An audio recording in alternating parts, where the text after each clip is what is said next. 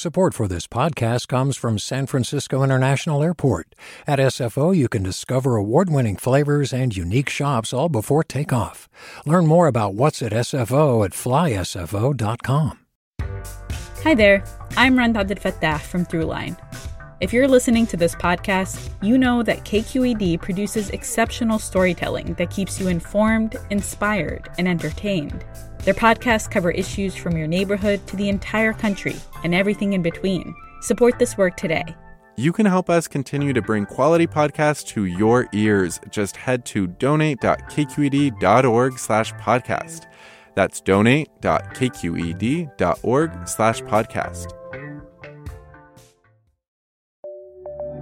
From KQED. Welcome back to Forum. I'm Michael Krasny. President Donald Trump told journalist Bob Woodward that he knew early on that the coronavirus was deadly stuff, but did not share that information with the public, saying he did not want to cause panic.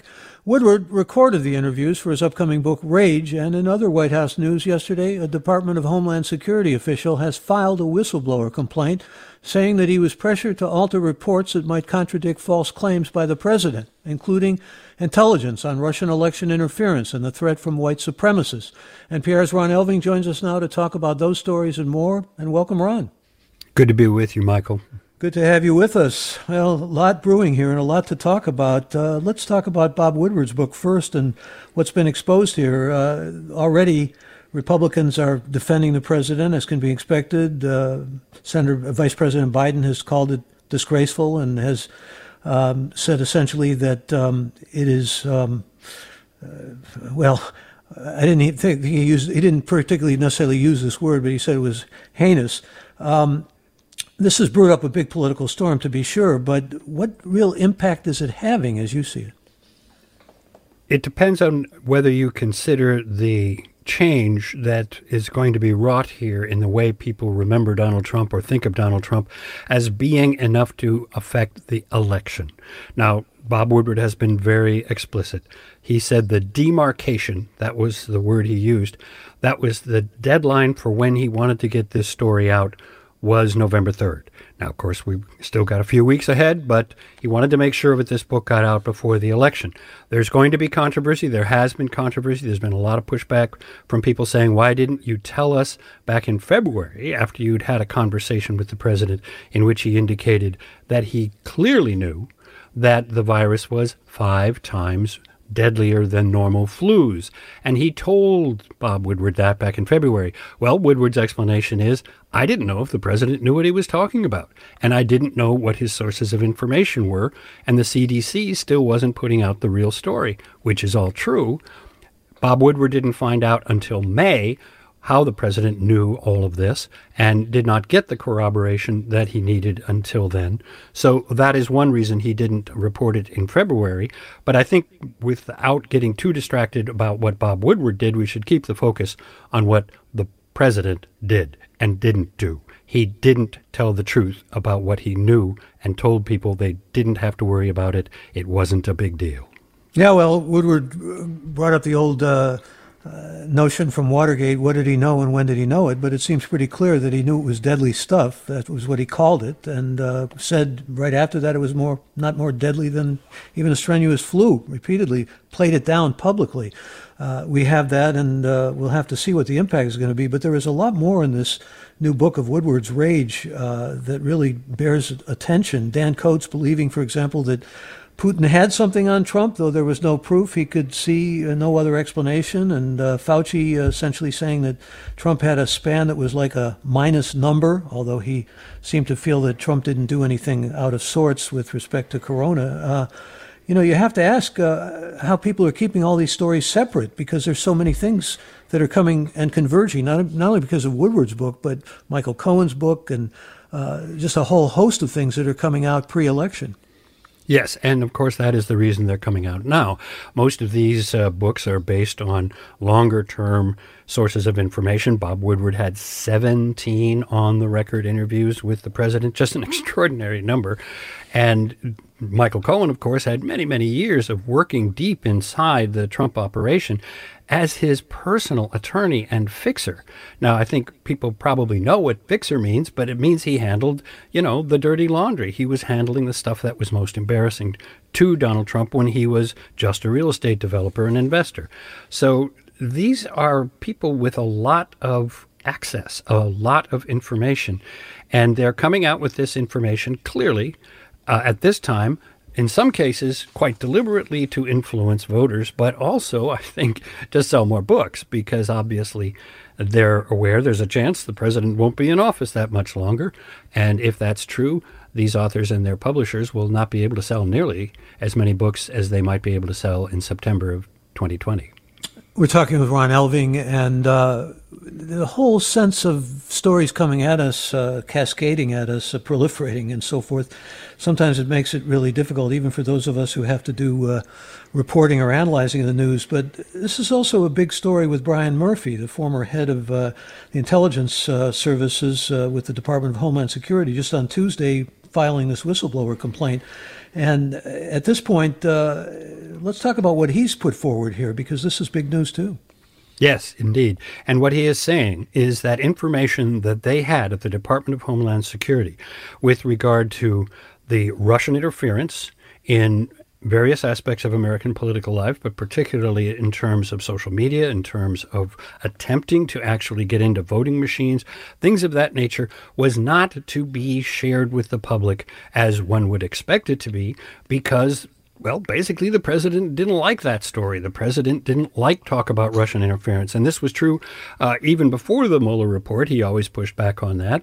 And he also, of course, saw this as the genesis of the Robert Mueller investigation and, in a broader sense, the mood setting for impeachment. So now we have another whistleblower. And you remember the whistleblower in the State Department about the Ukraine affair was how we got about an 8-month process of impeachment in 2019. I know it all seems like ancient history now, but those words have special code value in the world of Donald Trump. When you say whistleblower, and of course this whistleblower is actually identified, Scott Murphy, and he's naming names. He's saying exactly which political officials told him to cool it with respect to Russian interference. And then there's another story about white supremacists, because as many people have documented, there's a great deal of violent and potentially violent white supremacist militia activity going on in the United States, has been intensely in recent years. And reports on that were going to be suppressed because, again, the president didn't like those stories and didn't want that sort of information getting out to the general public, especially not in an election year. And the second in command under Brian Murphy, Kenneth Kuchinella, apparently was trying to modify intelligence to make the threat of white supremacy not only seem less severe, but to include information on violent left-wing groups. There was the push on that score, too. Could you also maybe talk a bit about the fact that there were some Russian hackings that have come out now? This is going back to Woodward's book, of course, but we found out that at least 2 Florida counties were hacked. There was malware in the election of 2016. That's right. They were getting into computers, and they were trying to do this on a far, far wider scale, but they were finding it easier. Some counties, some states do not have as much security on their voting systems, or certainly didn't have in 2016. And of course, we all remember the 2000 Florida election, where some very lax practices with respect to their election practices, their way of counting ballots, led to us all learning phrases like hanging chads and so forth. And, that held up an election for 5 weeks. We didn't know who had won the presidency in November of 2000 for 5 weeks as they tried to do all of this. And some of the systems in some states are pretty lackadaisical, have been. And while we thought a lot of that had been corrected by legislation and a lot of federal spending, we learned that in the new age, it's not so much a paper problem as it is a cybernetic problem, and the Russians are pretty good at that. And these are not just random Russians, by the way. They are people under the direction of government agencies and, in some cases, private enterprises that are funded through oligarchs, very wealthy people who have gotten very wealthy by being supporters of the Russian President Vladimir Putin. So this is all part of Putin's post-KGB intelligence operation, and this is being done very deliberately, not only in the United States, but in other Western democracies, to undermine the idea of democracy and delegitimize the governments of the Western NATO allies, who are arrayed against Russia. So it's all quite deliberate. It's not small-time activity. And once again, we're talking with Ron Elving, who is senior editor and correspondent on the Washington desk for National Public Radio. If you'd like to join us, we invite you to be part of this conversation. Any questions or comments you might have are welcome, and you can give us a call right now at our toll-free number. The number to join us, 866-733-6786. Again, that's toll-free, 866-733-6786, or get in touch on Twitter and Facebook. We're at KQED Forum, or email us, forum@kqed.org. And when we're talking about Bob Woodward's revelations, we should probably also mention in the book Rage, there was a discussion, and all this is on tape, with President Trump about Black Lives Matter, and particularly specifically about privilege. I guess Woodward said, we're both white and we have white privilege, and we have to understand the pain and the anger that black people have. And again, this is on the tapes. Trump said, "You really drank the Kool-Aid," basically, is what he told Woodward. Yes, he says essentially that you have been taken in by a lot of propaganda from the left. He totally rejects the idea that people such as himself, born very wealthy, Bob Woodward, a Yale man, had special advantages growing up in the 1950s and 1960s. He says he just totally doesn't agree with that, and he doesn't see anything to these ideas of white privilege, and he doesn't think that that means that they need to make a special effort, as Bob Woodward had suggested, to understand Black Americans, to understand the African-American experience in the United States, or to bring a certain amount of empathy, was the word he used, to their consideration of how other people feel. Trump rejected that out of hand. That's when he made the Kool-Aid remark, and when he said, "Wow, Bob, you've really drunk the Kool-Aid." He also said, "I don't take any responsibility," didn't he? Something he did. He said many times on many different occasions.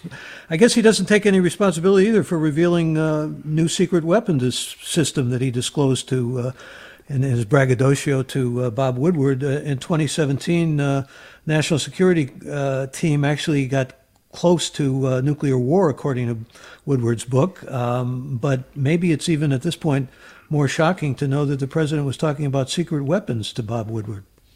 Yes, we hear a little bit. We actually hear a lot about Korea, North Korea in particular, but also Trump complaining about South Korea. He keeps insisting as they fly over Seoul that all of these buildings, these freeways, these trains operating, all of this, he says, is because of us. They're ripping us off. We've protected them for years, and look what they've done. They've built this magnificent city and this very highly successful economy. They were flying over Samsung in particular, and he was looking at this campus, the magnificent campus that Samsung Electronics has, and saying, they got all that because of us. We shouldn't be doing anything to support them further. We shouldn't have our troops here, and so forth. Quite stunning stuff, particularly from the standpoint of our military, which regards the investments we've made in South Korea as among the most efficient ways that we have projected American power in the world, and among the most efficient ways that we have stood as a bulwark against other sources of military threat. So this is all kind of scandalous to many American military leaders, and we hear from James Mattis, the former Secretary of Defense, a four-star general, about that in Bob Woodward's book. He's been very reluctant and reticent up to now, but he's breaking out in this book. He did actually a little earlier this summer, too, talking about the use of troops to suppress protests in Washington, D.C. So a lot of military. The president also is quoted in this book referring to his generals as suckers, a word we heard, of course, in Atlantic Magazine the week before being used by the president. And he calls his own generals suckers because of the way they care about the alliances in NATO and in Asia, and place those over trade deals, which in Donald Trump's mind are far more important than military alliances. And since you mentioned General Mattis, it's also, it's not that we were hyping Bob Woodward's book, but there's a lot in there, by the way, including 27 love letters back and forth to Kim Jong-un, who called Trump Your Excellency. But there's also something about Mattis calling a felony stupid the withdrawal of troops from Syria. But I want to get to our callers because I know many of them have questions. And let me first get to a tweet, though, from Ben, who says, so Trump's defense is that he wanted to avoid causing panic. How did he get from there to defining the virus as a Democratic hoax? That's a bit different than playing it down. Well, indeed. And that Democratic hoax, particularly, I remember I was in South Carolina in February for the primary. And on February 28th, the night before the primary vote, the president flew in. Now, of course, there was no question about the Republican side, but he flew in to steal a march on the Democratic candidates who were running. And he had a big rally outside of Charleston. And at that rally, he said that the Democrats were handling this virus as their new hoax to take the place of the impeachment story, to take the place of the Robert Mueller investigation. And now none of those things, neither the Ukraine affair nor Robert Mueller's investigation, were a hoax by any means. That is a word that has reached new levels of usage in the United States just on the basis of the president's Twitter feed alone. He called it a hoax. Neither of those things were in and of themselves hoaxes, but he called the virus the Democrats' new hoax. And people coming out of that rally, reporters were talking to, and these folks were coming out and talking to journalists, and they were saying, yeah, the virus is a hoax. The virus is a hoax. There's nothing to this at all. We don't need to change our lifestyle. We don't need to wear masks. We don't need to take this seriously. And although the administration, particularly the CDC and the epidemiologists, did turn around on that question very much in the weeks ahead in March, and they got the president turned around so that he stopped telling them they all had to play it down, that cost us the crucial weeks of February and March when we could have flattened the curve early and we could have prevented the degree to which this virus has penetrated the whole country. Yeah, Woodward says February was lost. And in fact, by April, President Trump was saying it was going to go away while he was talking about its being, previous to that, terribly transmissible even by air to Bob Woodward. But let's get a caller on here. Let's get Carrie on from San Jose. Carrie, join us. You're on the air. Hi. I just wanted to say that it's one thing not to create a panic, and it's another thing to put out misinformation and hold super spreader events like the Republican National Convention and some of these rallies and put out lies. And I don't understand how the Republicans can defend Trump's behavior in this. Thank you, Carrie. How are they defending his behavior in this? Ron, you want to stress that? Many of them are defending it by being silent, by ducking reporters' phone calls. You do not see a lineup of people at the nearest microphone to talk about this. But the president does have his hardline defenders, and some of them, Ron Johnson of Wisconsin, for example, have gone out and tried to criticize the book, tried to say some of these things might have been taken out of context.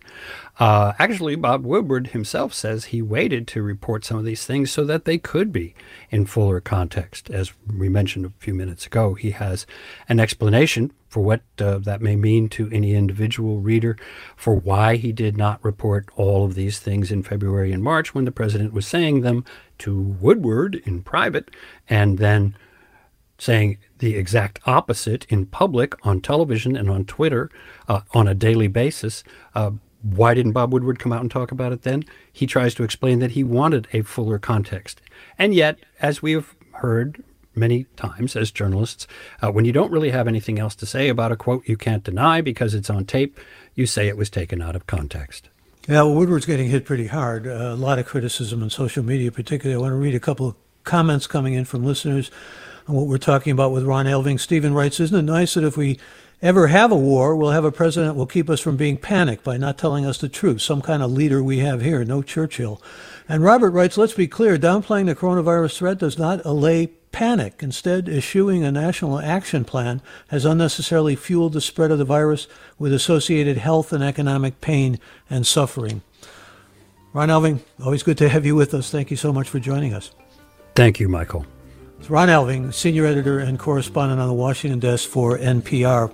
We're going to break quickly, and when we come back in just about 60 seconds, we're going to talk about what's going on in the world of seeking a vaccine.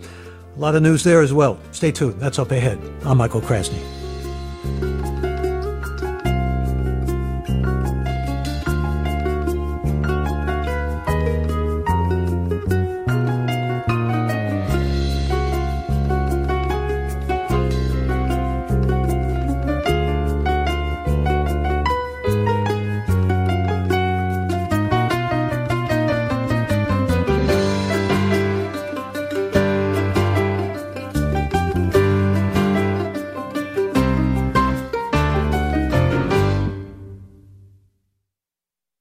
Support for Forum comes from San Francisco Opera. Set 10 years after a school shooting, the critically acclaimed opera Innocence takes us into a complex emotional journey where our understanding of innocence and guilt is constantly upended.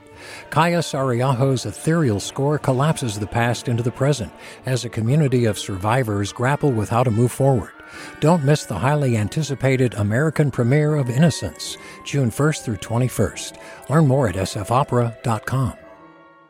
We've all got those parts of our house where the internet just won't go. Well, if you had wall-to-wall Wi-Fi from Xfinity, you could worry less about dead spots.